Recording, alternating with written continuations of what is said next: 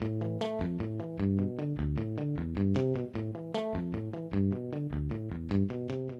to The Greek Current, a podcast by Halk and Kathimerini. I'm your host, Thanos Davelis. Turkey's parliament voted on Tuesday to approve Sweden's membership into NATO, clearing one of the final hurdles for a major expansion of the military alliance. The move comes after nearly 2 years of Ankara setting roadblocks and delaying Sweden's swift accession to the alliance. Despite Tuesday's vote, Sweden's accession is not yet guaranteed. Henri Barkey, the Cohn Professor of International Relations at Lehigh University and Adjunct Senior Fellow for Middle East Studies at the Council on Foreign Relations, joins me to discuss this latest move by Turkey's parliament and look at the lessons U.S. policymakers should walk away with from Erdogan's handling of Sweden's NATO accession. Henri, great having you back on The Greek Current. Thanks for having me. Henri, despite Tuesday's vote in Turkey, there are still a few T's that need to be crossed before Ankara approves Stockholm's NATO bid. Are we at the end of this saga, or should we expect more drama from Erdogan? I think it's the end of the saga. I mean, they can't play more with it because they have exhausted people's patience. Of course, you never know they can do it, but I suspect they're not going to play around anymore because they have alienated so many people in the process that one more delay would just infuriate people and would put a lot of things in danger. Because after all, the Senate still has to vote on the F-16s. This is not something that Biden can order like Erdogan orders the parliament. So I would say, therefore, that they're not going to play any more games. Look, they've how long have they been playing with this? 3 years almost? And it was very obvious from the beginning that they were going to say yes. They had to say yes. They couldn't have said no. And yet they tried to milk it. And I think in the process, they angered people. Erdogan has linked ratification of Sweden's NATO membership to congressional approval of Turkey's request to purchase F-16 fighter jets. Is the fight for the F-16s going to take center stage now? Look, the F-16s were actually a done deal. It's Erdogan who made a big deal out of it. The Biden administration from the beginning was in favor of selling the F-16s. But as Erdogan started playing with Sweden's accession, then people started saying, wait, why are we giving them arms? They're not playing nice, if you want, within NATO. Why should we reward them? There was no linkage. Erdogan created that linkage. And it was a terrible mistake on his part. Because, look, the Turks lost the F-35s.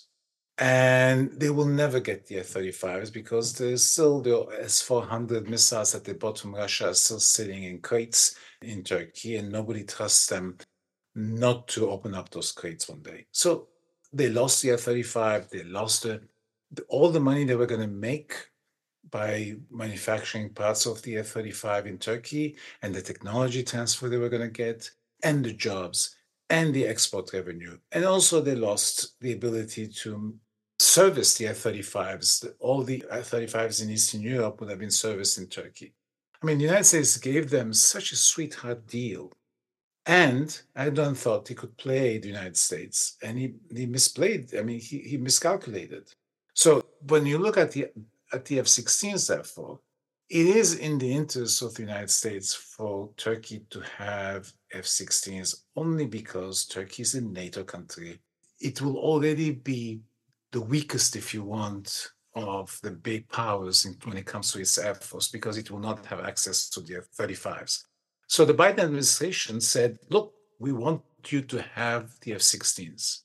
But then Erdogan created this game, if you want, with Sweden. And then when people start talking in the Senate about, well, why are we going to give them F-16s if now? So that created a connection. And then he took it one step further and said, well, I need a promise before I say yes to Sweden that the United States will sell me F-16s. He created a problem where there was none. Right. And so I suspect that the F-16s will go through. There will be some debate on the Hill, unquestionably, because people are angry at Erdogan and they will want to show him a little bit of you can't play us around. But remember another thing. I mean, Erdogan is going to sign off on Sweden's accession. The F-16s and the kits to upgrade the existing F-16s in Turkey will be approved. But it will take time for these things to move. This is, it's not like going to a grocery store and buying a carton of milk. right? The F-16s will take time to manufacture. It will take time for them to get to Turkey. So in a way, Erdogan not only has delayed the process, but he put himself in a terrible situation because, let's face it, a year from now, if he really misbehaves, if he does something that the United States, you may have some people who will say, look, then maybe we should rethink this sale or we should delay it. Right? He puts himself in a very vulnerable situation. I mean, this is such poor, shall we say, leadership on his part. Henri, given what you've laid out, looking back over the last 2 years then, what, if anything, has Erdogan gained as a result of this whole diplomatic charade over the F-16s in Sweden? I cannot think of a single thing he won internationally. At home, he may say, oh, I delayed Sweden's accession and look how powerful I am, and beat his chest on these things. But the truth is, the Swedes made a few changes in terms of how to treat people coming to Sweden and claiming asylum because they're Kurds, and of course, in Erdogan's view, PKK supporters. But they didn't extradite anybody. Remember, at the very beginning, they had a list of 32 people they wanted extradited. One of them, by the way, was dead, but maybe you can extradite dead people. I didn't know that. Another one was a member of the Swedish parliament. So they made themselves look ridiculous.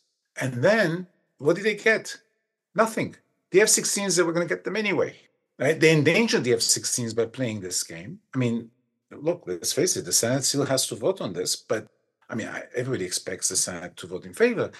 But they, in the process, endangered, and they acquired a great deal of ill will. I mean, everybody in the U.S. Senate and on the Hill and in the administration are mad at the Turks for delaying this process. I mean, the United States did not ask Sweden to join, or Finland for that matter. What's interesting about this particular case is that both Sweden and Finland, after the invasion of Ukraine by Russia, said, we want to join NATO, right? So it wasn't an attempt by the United States to expand NATO. It was those countries who felt vulnerable. And two vulnerable countries want to join, and you're saying, well, I don't like the way the Swedes have their own asylum policy, and I'm going to stop Sweden's accession because of that. I don't know, from whichever angle you look at it, it was disastrous.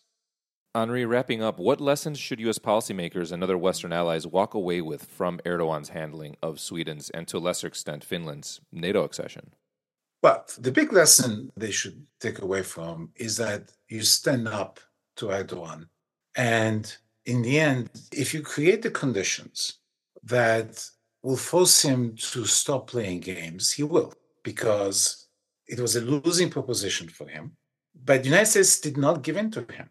It's like when the S-400 decision was taken by the Turks, the United States had told them, you're going to lose the F-35. Erdogan did not believe them, did not believe the United States.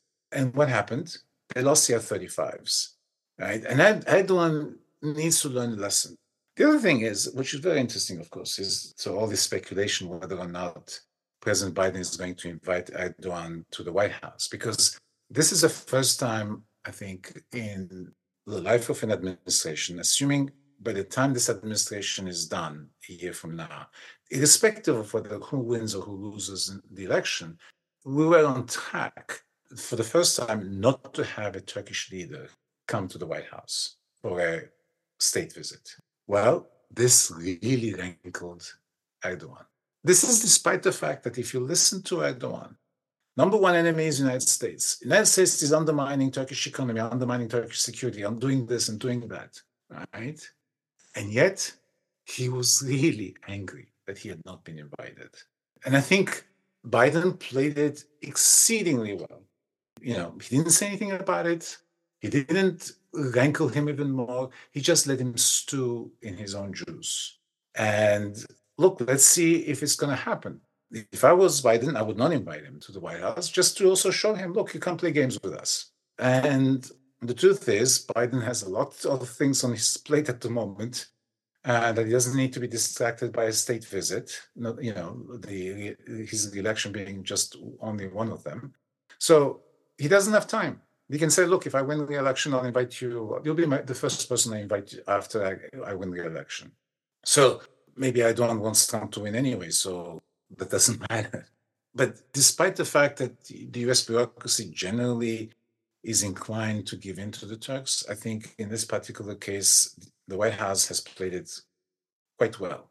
I mean, they've done things, look, they've done things that are really not right. I mean, the Turks have been bombing not only the Syrian Kurds, but they've also been bombing installations that American taxpayers paid for in northern Syria.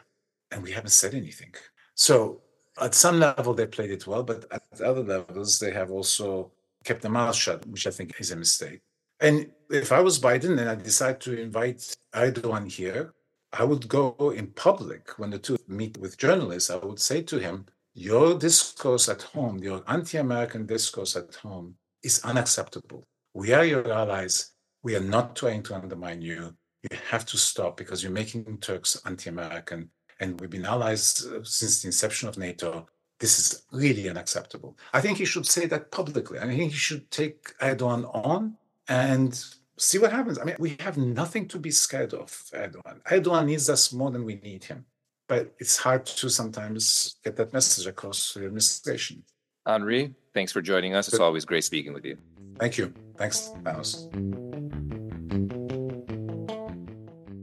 In other news, U.S. President Joe Biden sent a letter to leaders of key Capitol Hill committees on Wednesday informing them of his intention to begin the formal notification process for the sale of F-16s to Turkey once Ankara completes Sweden's NATO accession process. In the letter to the top Republican and Democratic members of the Senate Foreign Relations and House of Representatives Foreign Affairs committees, Biden urged Congress to approve the sale without delay, a U.S. official said. The State Department declined to provide an exact timeline on the formal notification process for the F-16 sale. Finally, with the ultimate aim to garner the vote of at least 120 lawmakers of ruling New Democracy when it reaches Parliament, the Cabinet Wednesday approved the bill on same-sex marriage. The draft legislation was submitted for public consultation until January 31st. It will then be submitted to Parliament, where lawmakers will vote on it on February 12th. Prime Minister Kyriakos Mitsotakis stressed that he respected the disagreements both within New Democracy's parliamentary group and the Greek Church, but added that the bill adds a right to some without taking away a right from the many. That wraps up today's episode of The Greek Current. Thanks for tuning in.